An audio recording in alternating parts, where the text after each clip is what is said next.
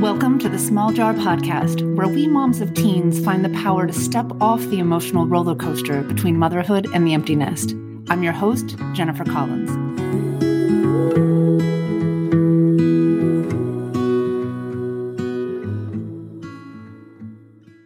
Episode number 72. Hello, friends. This week, I'm excited to share with you a conversation I had with Ali Flynn, the founder of Hang In There Mama. You might already be following her. She's an influencer and educator who offers support and encouragement for moms navigating the ups and downs of parenting. She's also the mom of 4 daughters. She has 2 in college and 2 in high school. I invited Ali to come on the podcast first because I thought it was an amazing opportunity to connect you with another resource as you navigate your own journey raising teens and young adults. But as Ali and I connected, I thought our conversation could also provide a bit of perspective in terms of how we all struggle with different aspects of motherhood. And since I've recently been sharing the series on mindset traps of moms with teens and empty nesters, I also realized, as Ali and I were talking, how perfect it would be to invite you to listen to our conversation looking for examples of mindset traps, like perfectionism, the comparison trap, all or nothing thinking.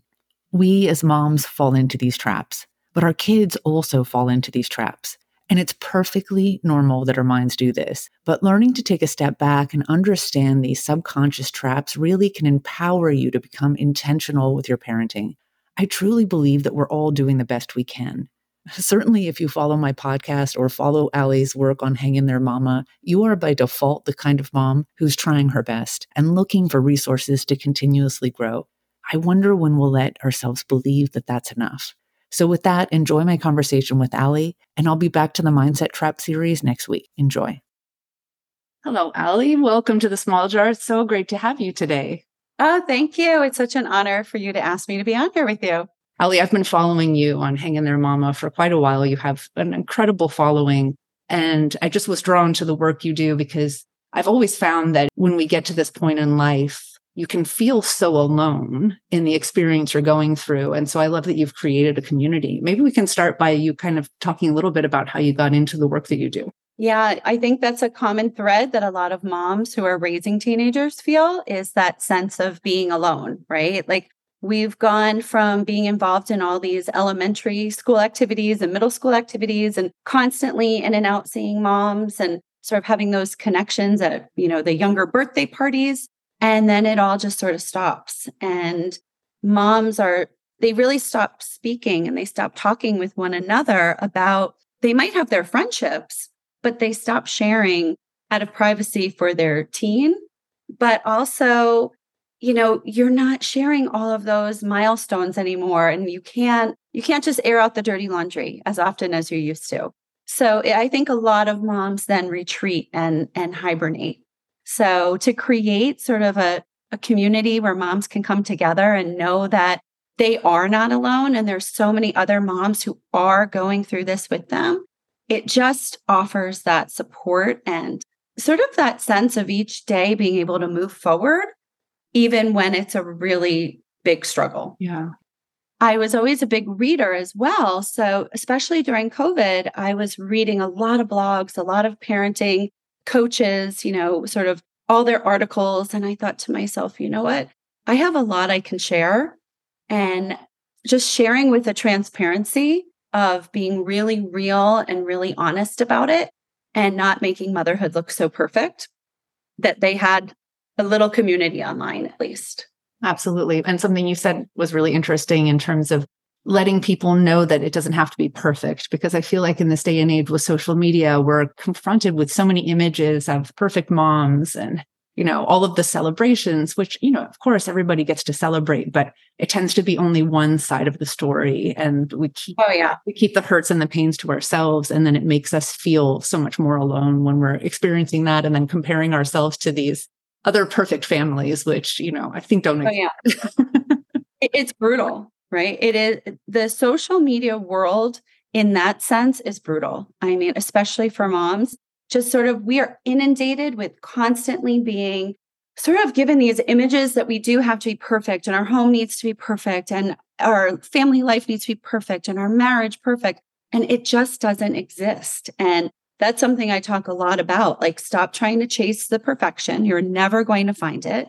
but also stop comparing yourself to what you are really seeing in TVs, movies, social media, because that also doesn't exist. That's fiction. Yeah. Right. It's sort of funny. I wrote something last year around this time of year about like, oh, you see these beautiful, perfect pictures of, families apple picking, pumpkin picking, whatever.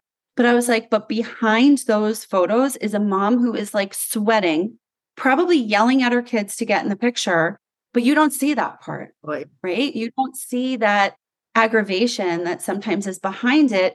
But really, is that picture even necessary to be perfect? Because it's just for, let's just say, social media, right? Where some of my favorite photos are the ones where everyone is crying and it's like mass chaos, because that is the real part of being a parent, and that's life. So I think we've just gotten really wrapped up in this warped sense of what things are supposed to look like as a parent. And we are always then going to feel like we're failing. So, that's a real topic that I delve into a lot is, if we let go of that need for perfection, then we're going to let go of that need. And it then just allows us to recognize like, we're not perfect. What we're doing is enough, and that's okay. Yeah. So, no, it's so true. I mean, on the Small Jar, I've been doing this series of mindset traps. And of course, mindset traps are available to all of us at all stages of our lives. But at this time in our lives, when we're dealing with all these challenges, the comparison trap and perfectionism are two really big ones, because we just, there's nothing we wanted more in our lives than to be a good mom. And so this constant barrage of thinking that we're not enough and that the bar is impossibly high because it's just not reality, and seeing how well other people are theoretically doing it, it creates a lot of pain and anxiety for us, for sure. Right. So, and I think the bar is set way too high. And because we can't achieve it, then we are never happy within ourselves. So then you have a lot of miserable moms, 100%. Right? Then we have these expectations of our kids that also are completely unrealistic because of whatever stage of growth they're in. Yeah. So it's just this vicious cycle that really needs to come to a close. And I'm hoping by the time my kids are parents, if they choose to have kids, that this sort of nonsense is over. Yeah. Well, and one of the things I explore a lot with my clients and on my podcast is about how the way we think about our lives is really directly influences how we feel and then how we show up in our lives. And of course, society plays a big role in how we think and how we're kind of geared to think we're supposed to show up. But when we were talking initially, I thought one interesting angle that I haven't explored at all really on the podcast is kind of this conversation around how we might think about parenting a little bit different when we have girls or when we have boys. And since you have 4 girls, I have 2 boys, I thought it might be a really fun conversation for you and I to have, just out of total curiosity. I mean, we both, as we explored this, talked about how you and I have our own experience with our kids. It's obviously not universal, the experiences we've had, but I will just be curious in terms of talking through some kind of big areas of, potential challenge and growth with our kids. If we do think about parenting differently or think about the risks or rewards differently for girls versus boys. So our goal today really isn't to offer advice, but really a reflection on our perspective about how we think about these challenges with teens. So why don't we dive into it? I thought we could start with the topic of social and peer pressure and how that's different maybe with boys or girls. What have been some of the biggest challenges you faced as a mom in this respect with your girls? Yeah, the social and emotional pressures, I think one thing has always really stood out for me, and that is for girls and how they view what they look like and their body. And for a mom raising 4 girls, that was something that was really prominent in our home, and constantly having positive conversations about it, being really open about it. But also for me as a mom, having to be really mindful of those conversations and how do I approach the conversations in a healthy way, because I also was brought up sort of in a generation where it wasn't as healthy, right? So I have to also work on my mindset at times, but also just making sure that it's always about how you feel internally about yourself. And that is your worth. And that is what makes you happy. It's not what you see here, right? And it's not about, the clothes you wear, the size you wear, or anything like that. And so there's a lot to it, at least in my world with my kids, right? It was about what you look like on the outside and constantly bringing it back to the emotional internal piece, but also making sure that bodies were talked about positively and that food was talked about positively and in a balance, not having this big fluctuation on any of those topics. And, I admit, like, there were times it was hard because I didn't always know how to go about it. But the more we would talk about it, I mean, I learned so much from my kids as well. So I would say that's a really difficult topic at times for me raising girls, is keeping that positive body image for them. And also even for myself, like not getting down on myself at times, if I've gained a few pounds and not talk about it, so not only giving them positive reinforcement, but being mindful of what's coming out of my mouth about myself and not self-sabotaging myself in front of them. Yeah. Now, going into raising your kids, and you referenced, I mean, we obviously as women grew up in a culture that we've kind of dealt with these challenges for a long time.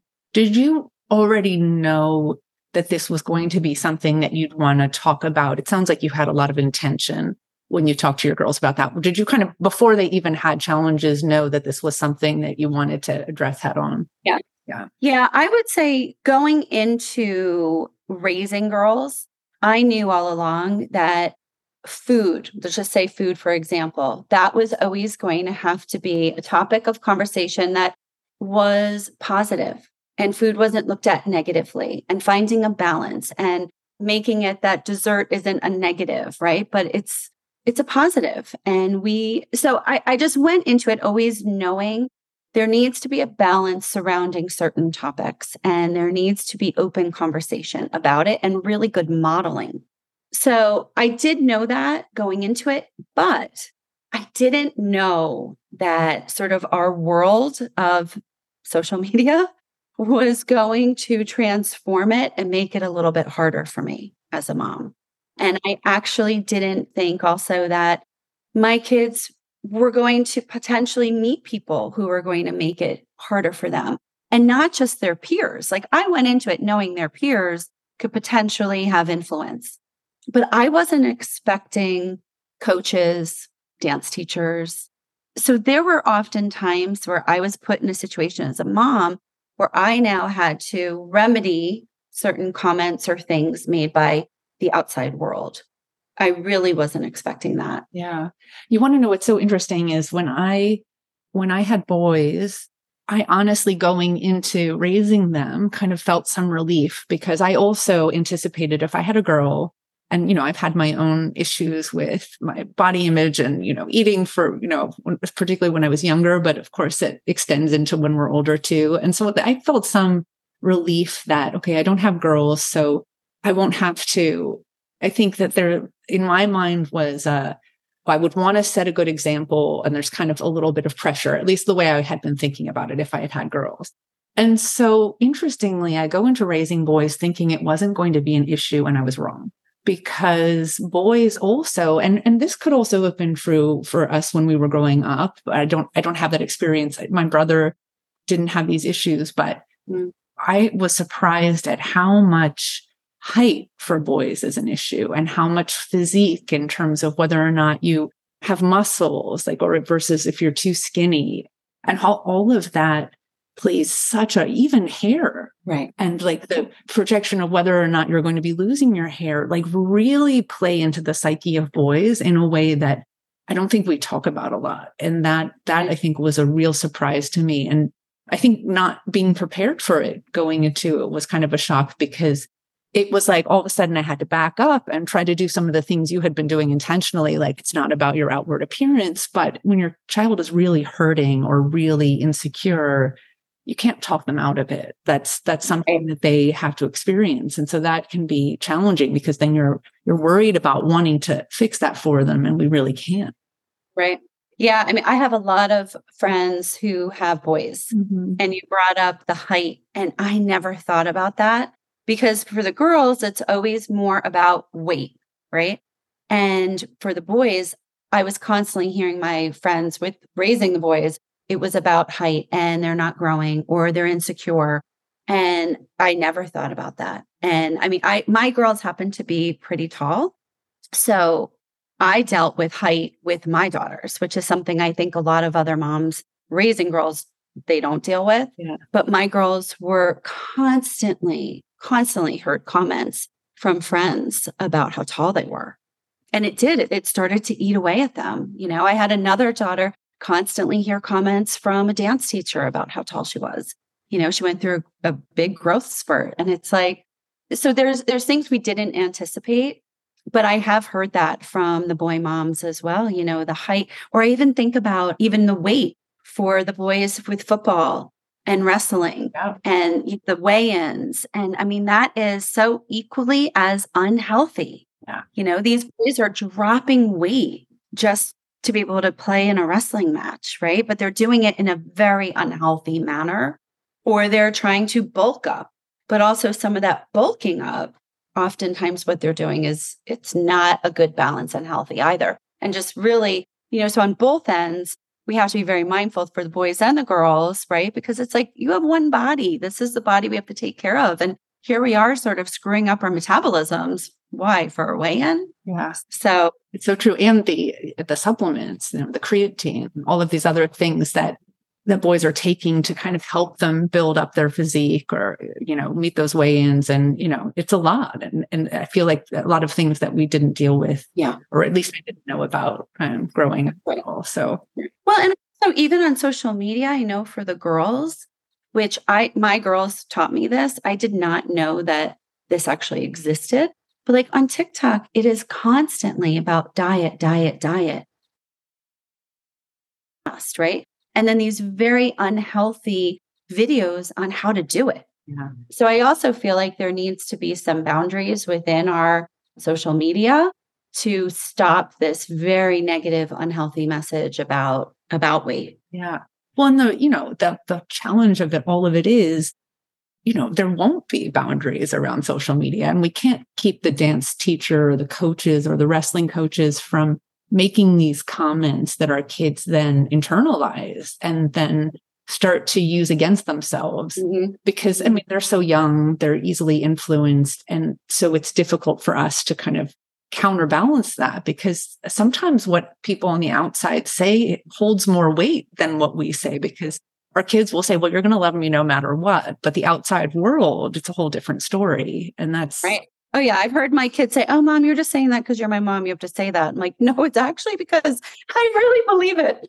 You know, like it's not just because I'm your mom, but, you know, you're right. The only person we can control is ourselves and sort of what goes on within our conversations with our kids. We can't put the controls on everyone else. So that's where I sort of feel like my goal is then to consistently reinforce and have constant conversation about it, not just one or two times, right? Yeah. And just really reinforce remaining positive, not letting all the chatter seep in, and just really having like a rooted foundation of feeling just really confident about yourself and who you are and what you are offering to the world. Yeah.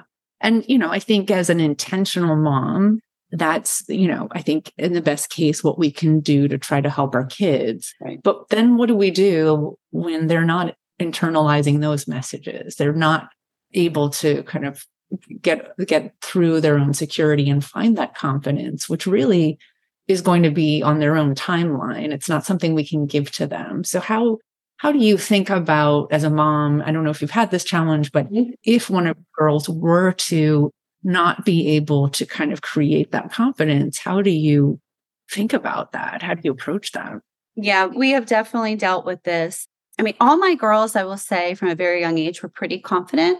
Yes, they had their insecurities like everyone does, right? But I had one daughter who really went from being very confident to now having this complete shift of just looking at herself in such a poor light because of the messages she was hearing from this outside world. especially about her height. And it got to the point that really, no matter what I said, it wasn't making a difference. It wasn't helping her. It wasn't making her feel better. And there were moments, with a lot of tears, and it was a struggle. But like for me, my recommendation really to her was, why don't we go talk with somebody? Why don't we seek some professional help to sort of find those feelings again, right? We have to get back to how life used to be and how you used to feel about yourself, because you're absolutely beautiful, right? And you're tall, but what does that mean, right? And you can't let somebody sabotaging you make you consistently feel this way about yourself.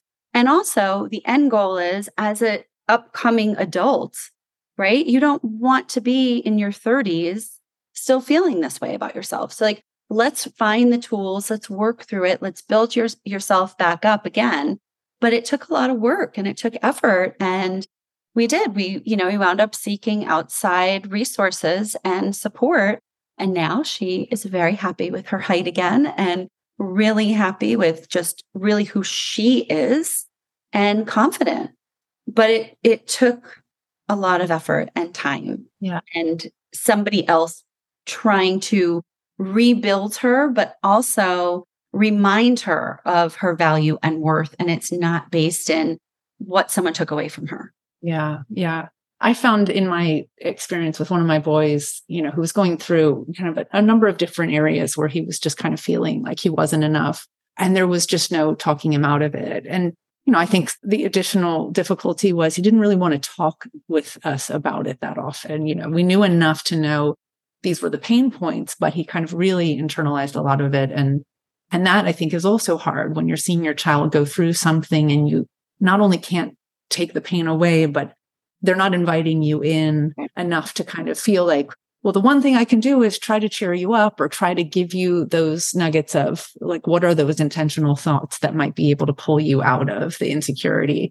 And it really kind of just took a lot of holding space for his discomfort and almost validating that, like, I get it. Like, I understand why you're insecure. And I think it's definitely was a challenging place to be, to kind of not want to just fix it and not want to kind of make him feel better and just allow him to feel the way he was going to feel about it and let him get to the place where he decided it didn't matter or that maybe things would be different. But it's a challenge. I mean, the other area I think that kind of is related just in terms of security and insecurity and confidence is the area of friendships and social lives and that sort of thing. I don't know if your girls faced any kind of highs and lows in terms of social or peer pressure, that sort of thing. Yeah. I mean, I think it's so natural, those highs and lows of friendships. I mean, to me, they still happen even as adult women. And that's something I've always shared with my kids. I'm like, you're going to have your close friends, but even as adult, things ebb and flow and people disappoint you or hurt you. And I can't say to you that it's going to get 100% better. But especially, I remember going back into the middle school years, especially that 7th, 8th grade time, really challenging. I would say all of my kids faced situations where, they thought they had this great friend group and they would sit at the lunch table every day together and go out on the weekends. And then all of a sudden you go to sit down at the lunch table and it's like, no, you can't sit here. Right. And then it's this disaster for them, right? They don't understand. Well, it becomes, why me? What did I do? I'm not good enough. They don't like me. And it's just reinforcing, this has nothing to do with you. Right. But they don't want to hear that. And they take the whole thing on, and the emotional toll can be really life altering for them and how they go about navigating friendships moving forward. But yeah, so the friendship component, it was not always easy, really, and it's trying to support them, but only knowing at times like those snippets of information, right? We only know what they share. So if they're not fully sharing, it's hard for us to always know how to best support them. And sometimes even when we're supporting them to the very best that we can, they don't want it. Yeah. Right. They just sometimes need to sit in it for a little bit. And like you said, sort of take ownership of it and figure out how are they best going to move forward. So, I think that, you could probably throw out so many different topics. All of it's hard at some point or another. It's so true. Right? Like you think you have it together, your kid has it together, and then something is always going to come along and sort of bulldoze you out of nowhere. And then you just keep putting your feet in front of another, one in front of the other, and then you keep moving forward again. But then you get bulldozed with something else that you thought you were really grounded and secure in. And a lot of times I think what I try to really say to my kids, and it took me a very long time to realize this myself, is the majority of the time, it has absolutely nothing to do with me. Mm-hmm. And I say that to my kids. The majority of the time, this has nothing to do with you. This is other people sort of deflecting their stuff onto you, right? I mean, think about it. Like, that's why bullying exists, right? It has nothing to do with the kid who is getting bullied. It's the bullier. Right. Right. So, but that's hard to accept because we go back to feeling it's us. We're not enough. What's wrong with me?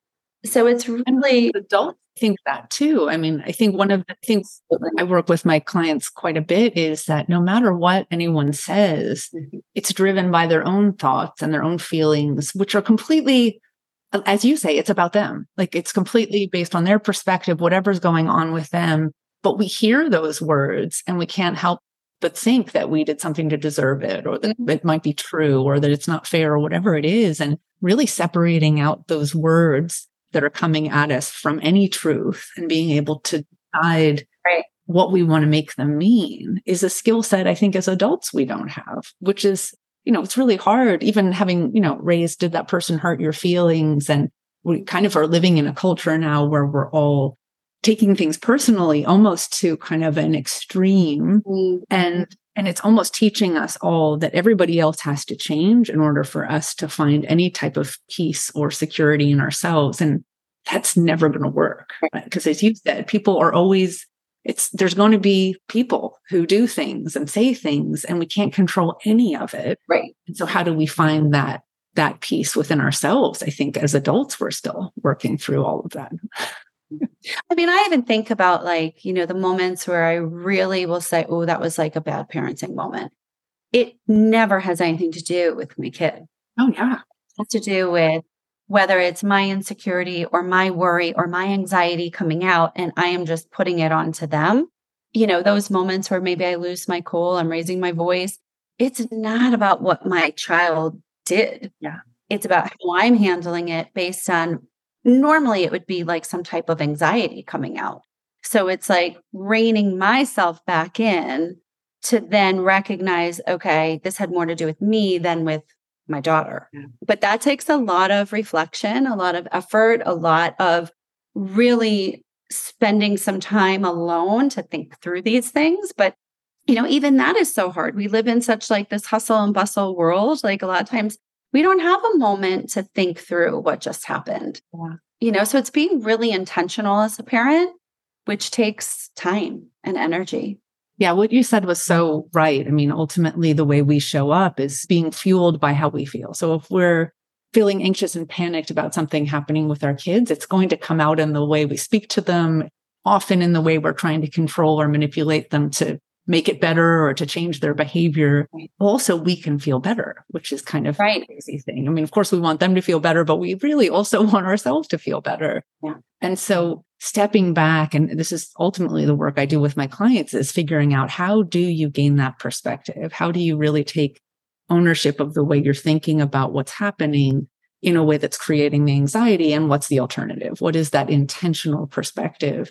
And sometimes we can't jump to the everything's okay and it doesn't matter and they're going to be fine. Like, that doesn't feel like the truth either. So it's finding what is that powerful thought.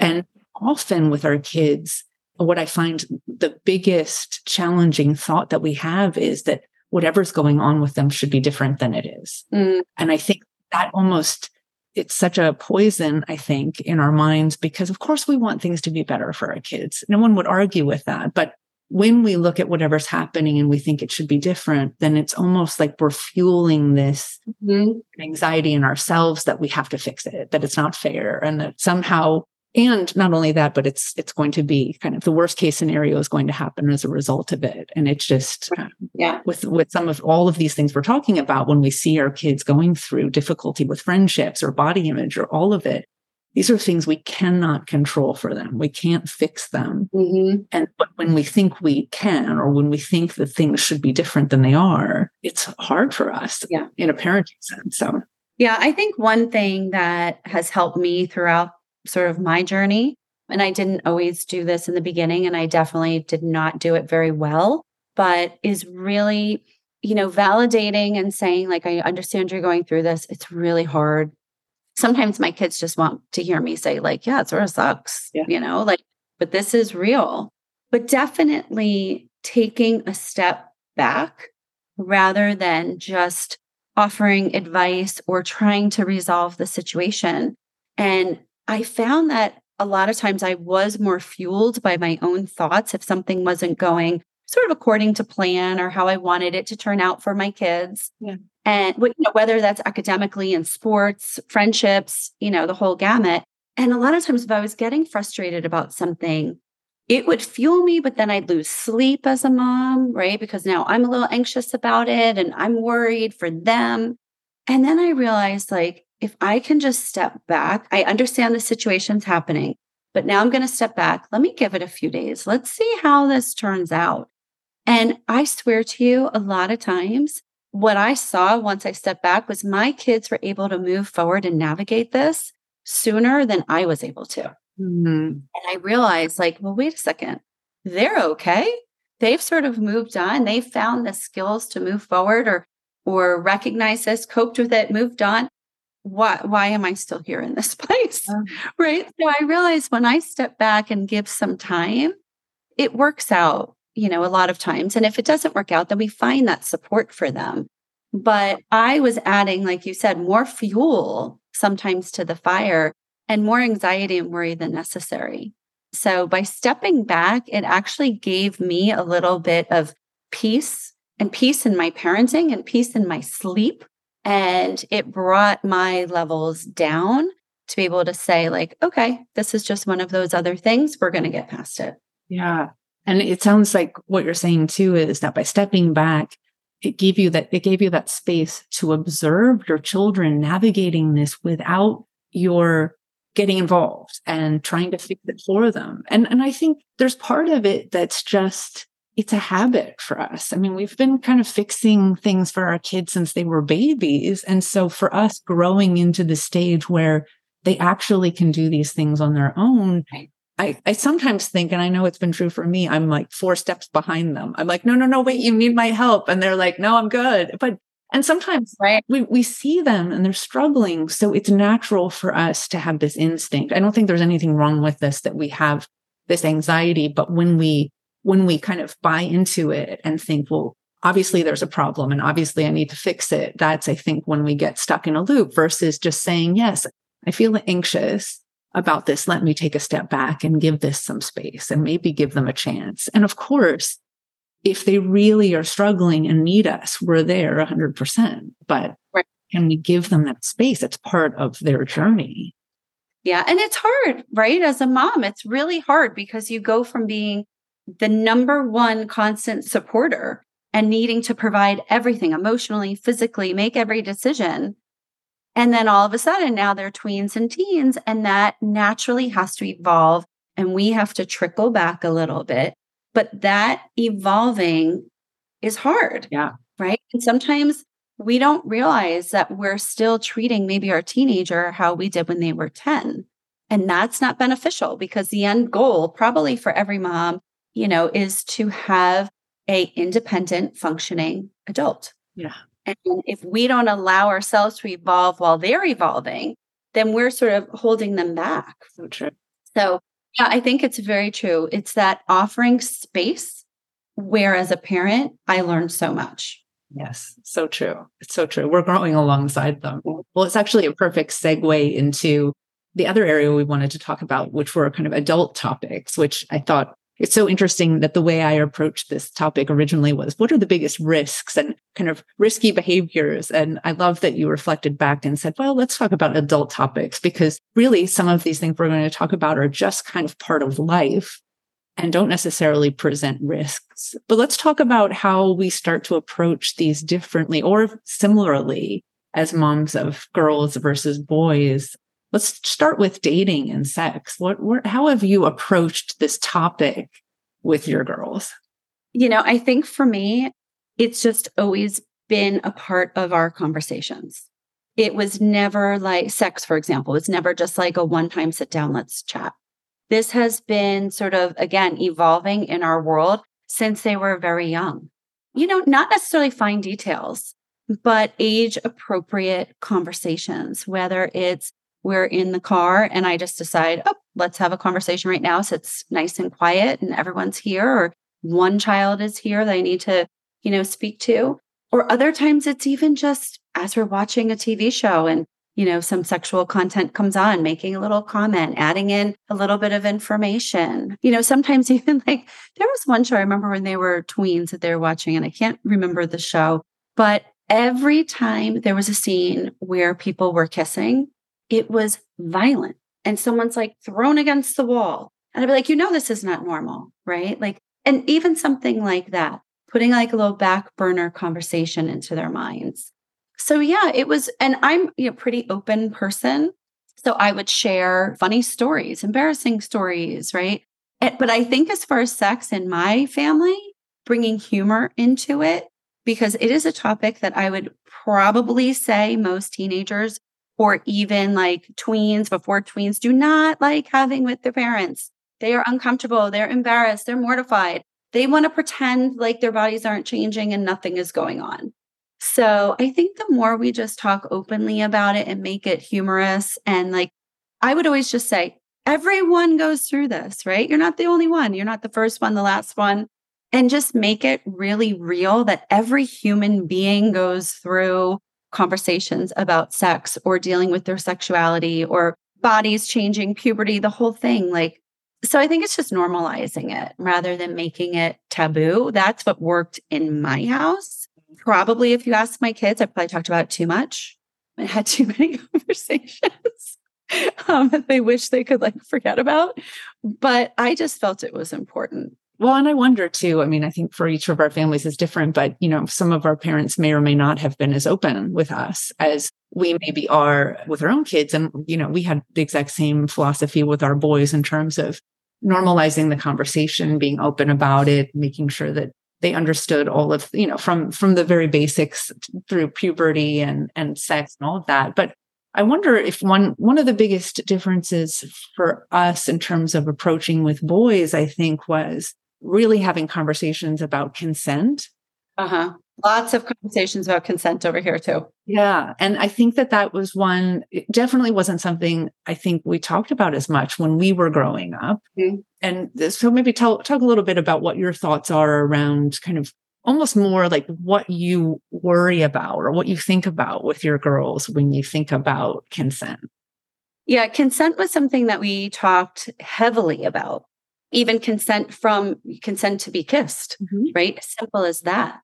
So that was a topic that really, we still talk about it to this day, even with my college kids and those subtle reminders, even.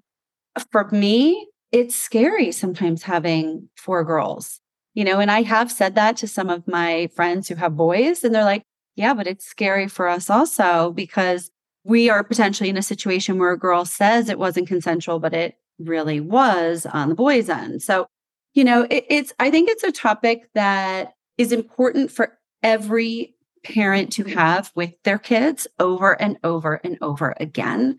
Beyond just consent, for me, it's also consistently reminding my girls about being aware and in control of their surroundings, right? The moment you lose control, the moment that you're not aware of 100% of what's going on, and you might not have the ability to make a sound decision.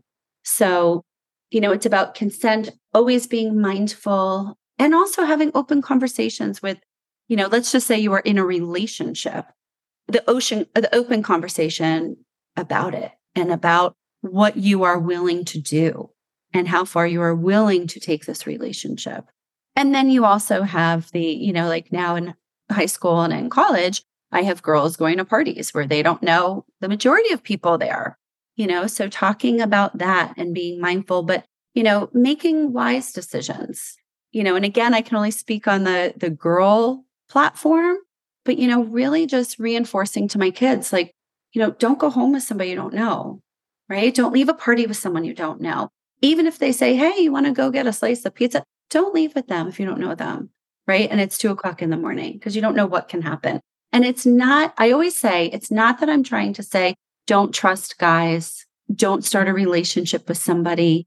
It's just being mindful. Yes. And seeing where it evolves, I guess, sort of at like a slower pace. Definitely. Well, we had all these same conversations about consent. And I think even to the point of, we also worried about consent, but also, I mean, when you have people who are drinking, when there's any kind of other things, factors involved, it's not just simple consent, right? It's no longer just two people of same mind agreeing. I think there's always the risk that someone could have regret afterwards. Mm-hmm. But also when there's alcohol involved, there's always room for it. It makes it a lot trickier. Absolutely. And so, we've even to the point of suggesting, and I heard this recommendation from somewhere, my boys, I don't think thought it was a great idea, but I said, the reality is if you have a video of you both saying, we're going to do this, you don't ever have to share this. But of course, what girl would want to have a video of themselves agreeing to have sex? But the reality is, unless you see a sober person agreeing to have sex, there's always, which I think serve to underscore for them how serious it is. Like, you don't engage in sex with someone if there's any question about whether this is actually consensual, right? Which I think was one point. And I think we hammered that home enough.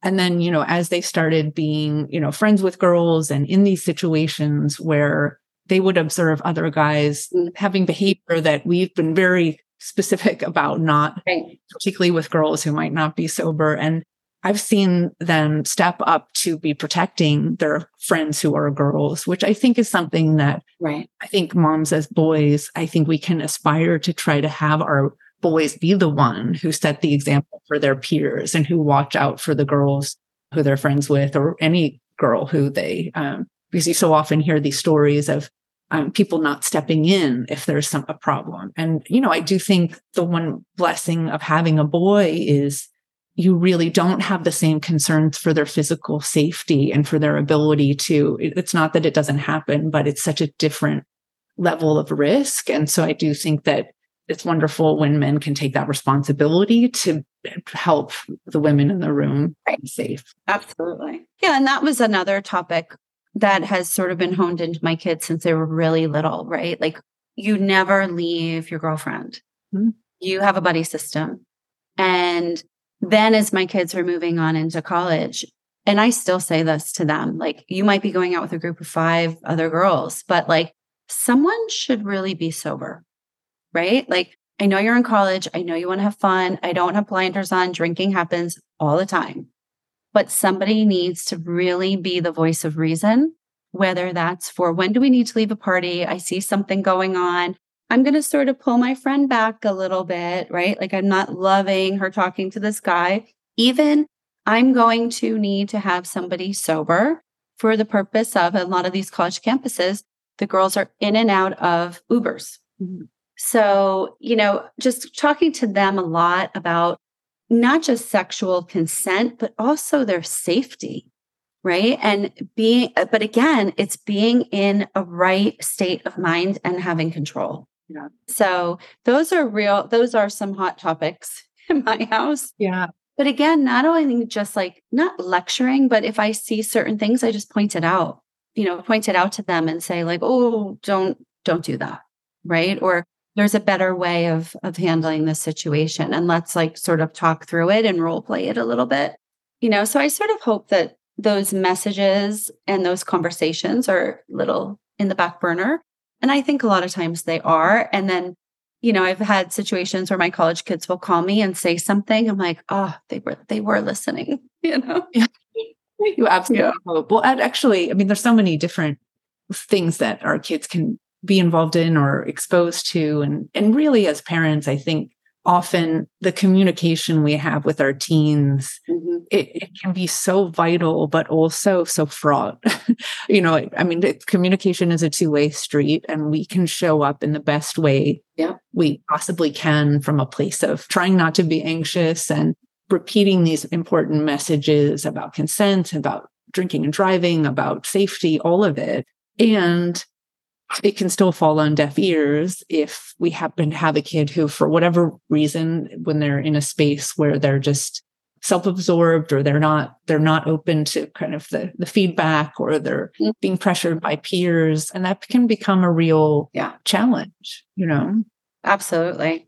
The one thing, and I have had this conversation again with friends who raise boys.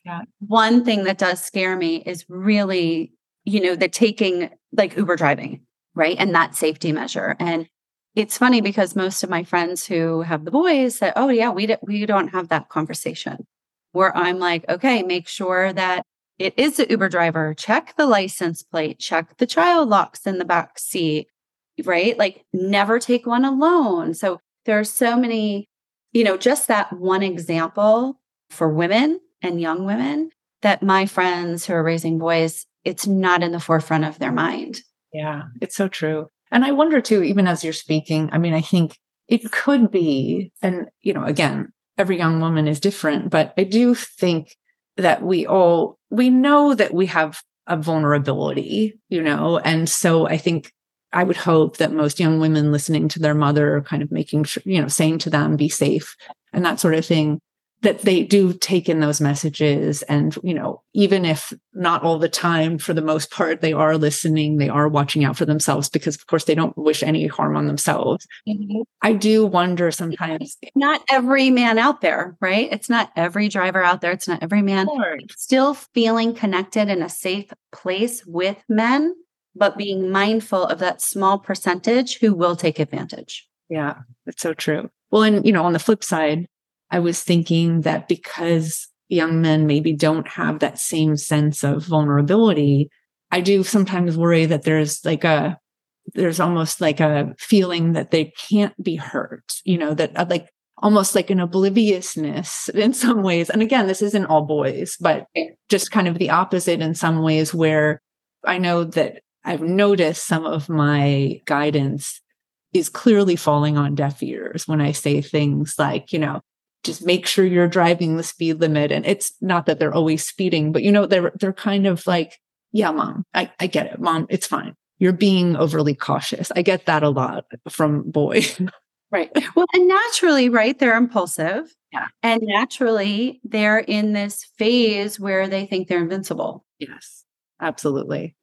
So, yeah, it's hoping those messages are lasting, but a lot of that is really the brain not being fully developed. Exactly. And then you got a group of boys together who, all of a sudden one pops out some kind of drug or something, and it becomes a lot of peer pressure. And so, I think there is this aspect of parenting that sometimes feels like whack-a-mole. Like you can give them all of the right advice, and then a problem pops up that you didn't even think was going to be an issue, and just being able to continue to grow in those conversations. And I think from a communication standpoint, we may not always know. Like we may not always know what's going on with them, but we're observing behaviors that we don't like, or they're more closed off or whatever. And I think then spiral, we're going to insert like whatever fear that we have is happening. And then we're into anxiety and, then forcing them to try to communicate with them about it.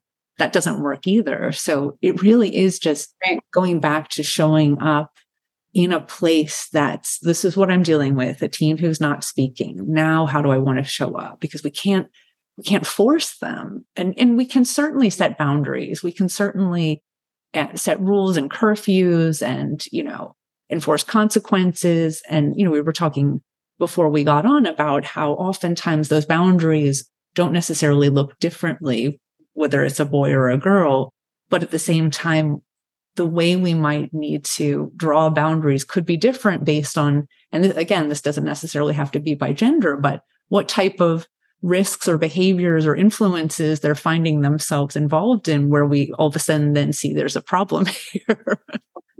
Well, and I always say, like, even if you have all girls, or even girls in general, just comparing one family to another, it's based on your child and what your teen needs, right? So like I could have myself and let's just say a neighbor who has a daughter.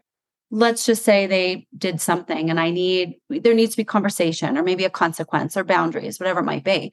It doesn't mean we have to do it the same way as parents because we know our kid, we know what they need, and we know how to navigate our child. And I always say, like, parent your child, not the other ones on your street, not the other ones in your school, right? My teenager needs me to parent them, not worry about everybody else. Yeah, it's so true. And what I feel like I've learned from my boys is I'm also not always right or not always sure about the right way to parent them. And I think that that's something I learned the hard way. Yeah. And look, we always go into every interaction with the best of intentions. I think even when we're acting out of anxiety, we have good intentions. Like we want our kids to be safe and healthy. We want all the right things.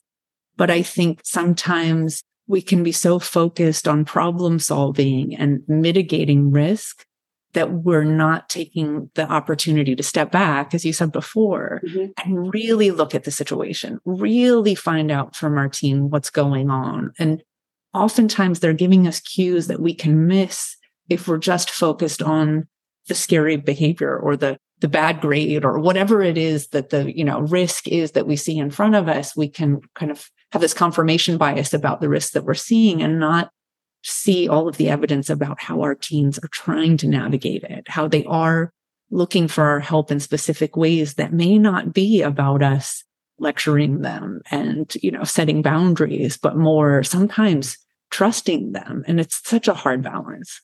Yeah. And I also think it's so multi-layered, right? So let's just say our teen didn't do well on a math test, whatever. Okay. The math test grade, I think of it as very surface. And I used to even do this prior to having children with my own students. If they all of a sudden weren't performing well or, as an English teacher, right, like their essays have really gone down or their homework isn't getting in, test scores down. To me, that's surface. But it's like, what's the why? Because there's always a reason why. It's not because I didn't want to do well. It's not I didn't want to study. Well, why didn't you want to study? It's not just you were lazy, right? That's not the why. So I sort of try to put that perspective into my own parenting. Like there's always a different reason further underneath, right? They might tell me this reason, but then I'll keep pressing to get to the why. Yeah. I can't say they always love that because it goes about with a lot of questions. But once then I understand the why, everything just starts to make a little bit more sense. Yeah. Right. So it literally goes across every category and every topic your teen will ever face. So it's like, why? What's the reason why? What's behind it? And then that's what I think then draws like a closer connection. And then your child realizes, oh, it's not this. And mom doesn't just care about this. She cares about this underneath.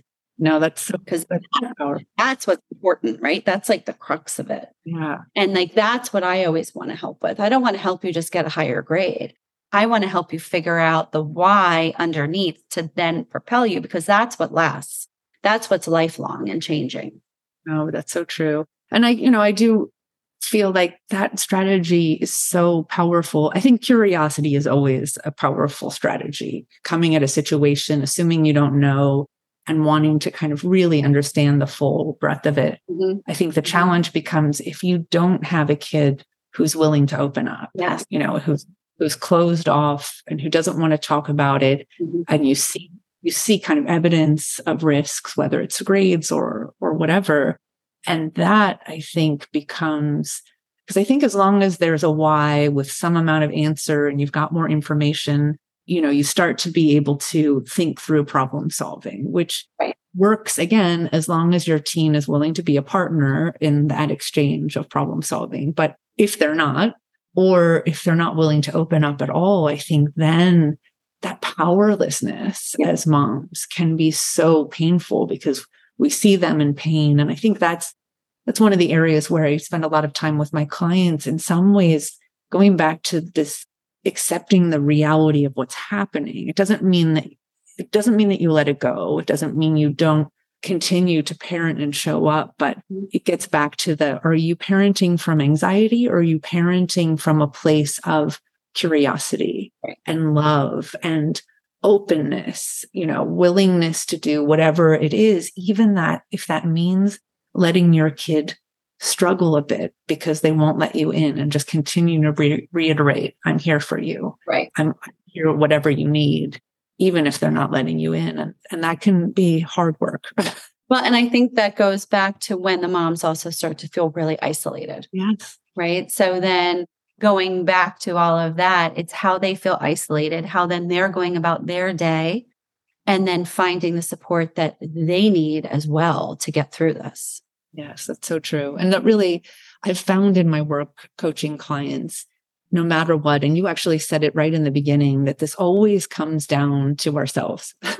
It always comes down to our own thinking and our own way of approaching situation, and really honestly comes down to the relationship we have with ourselves. Yeah. Like, how willing are we to trust ourselves that we're doing our best, and to trust that we'll be there no matter what for our kids, and that we'll be able to handle whatever comes up. I think sometimes our biggest fear is that something terrible is going to happen and that we're not all going to be able to handle it. Right. And in life, that's kind of the way it works. We go through ebbs and flows of emotions, and being able to trust yourself that you can actually handle the seasons of your life is, when you're talking about your most precious, loved children, that is a really difficult thing to do when you see them in pain or struggling.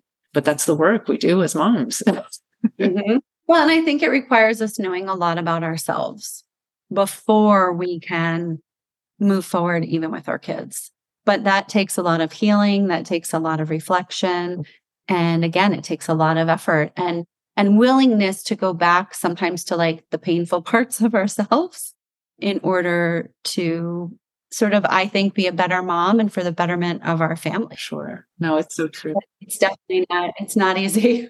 It is not. It's an ongoing process. And I feel like at every stage of our lives, it's like dealing with tweens, dealing with teens, then kids in college, and then dealing with in-law, or the kids who they marry. It's all different stages. So we're always evolving. Yes. Well, Ali, it's been so much fun having this conversation with you. And I just love exploring. It sounds like at the end of the day, there really are so many common through lines of how we parent our boys versus our girls, but there are some unique challenges that each of them face.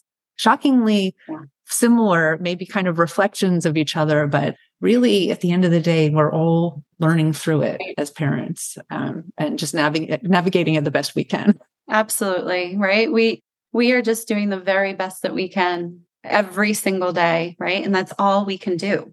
Yeah, it's so true. And if we could just trust that, even that part, right, that we're doing the best we can, that would bring us so much more peace and confidence, I think, in our parenting. But it's hard. That trust is hard. Yeah. So wonderful. Well, Ali, what's next for you? I know that you've published a number of articles and ebooks. What's next on the horizon for you? Yeah, I've gone from online publishing and my social media pages and building a website. And I'm actually going to be having a 30-day journal coming out soon. So I'm excited to get that into the hands of moms. I'm doing some public speaking in the next sort of upcoming year. So I'm thrilled to do that. And, for me, I'm always sort of dabbling in gathering essays I'm hopeful to eventually publish a book of essays. Again, all based on motherhood, raising teens, and just offering as much encouragement and support to moms as possible. I love that. So yeah, it's been really exciting. So wonderful. Well, it's so fun to share in this work with you. And I was honored to have you on the podcast with me today. Thank you so much for the work you do, Ali, and for all of your great insight today. Thank you so much for thinking of me. I mean, it is a blessing to be able to talk to you and to all the moms out there. If you enjoyed this podcast, please leave a review and check out our coaching program, Mom 2.0, at www.thesmalljar.com. You have more power than you think, my friend.